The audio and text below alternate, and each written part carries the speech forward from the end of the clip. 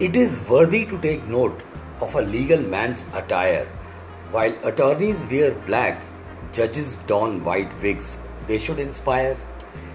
It is the black voodoo magic that attorneys perfectly play. Judges sit on judgments, often make the motions stay. A court full of tricks and surprises up their sleeves are the stock in trade of counsels.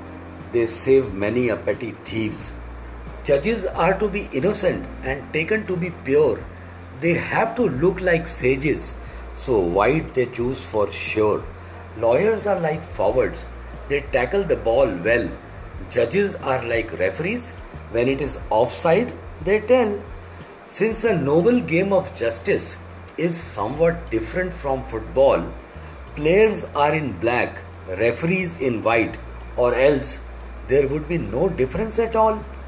The grand jury, it is a collection of faceless spectators who are to give verdicts in favor of good orators. What color is for witnesses? They have a free hand.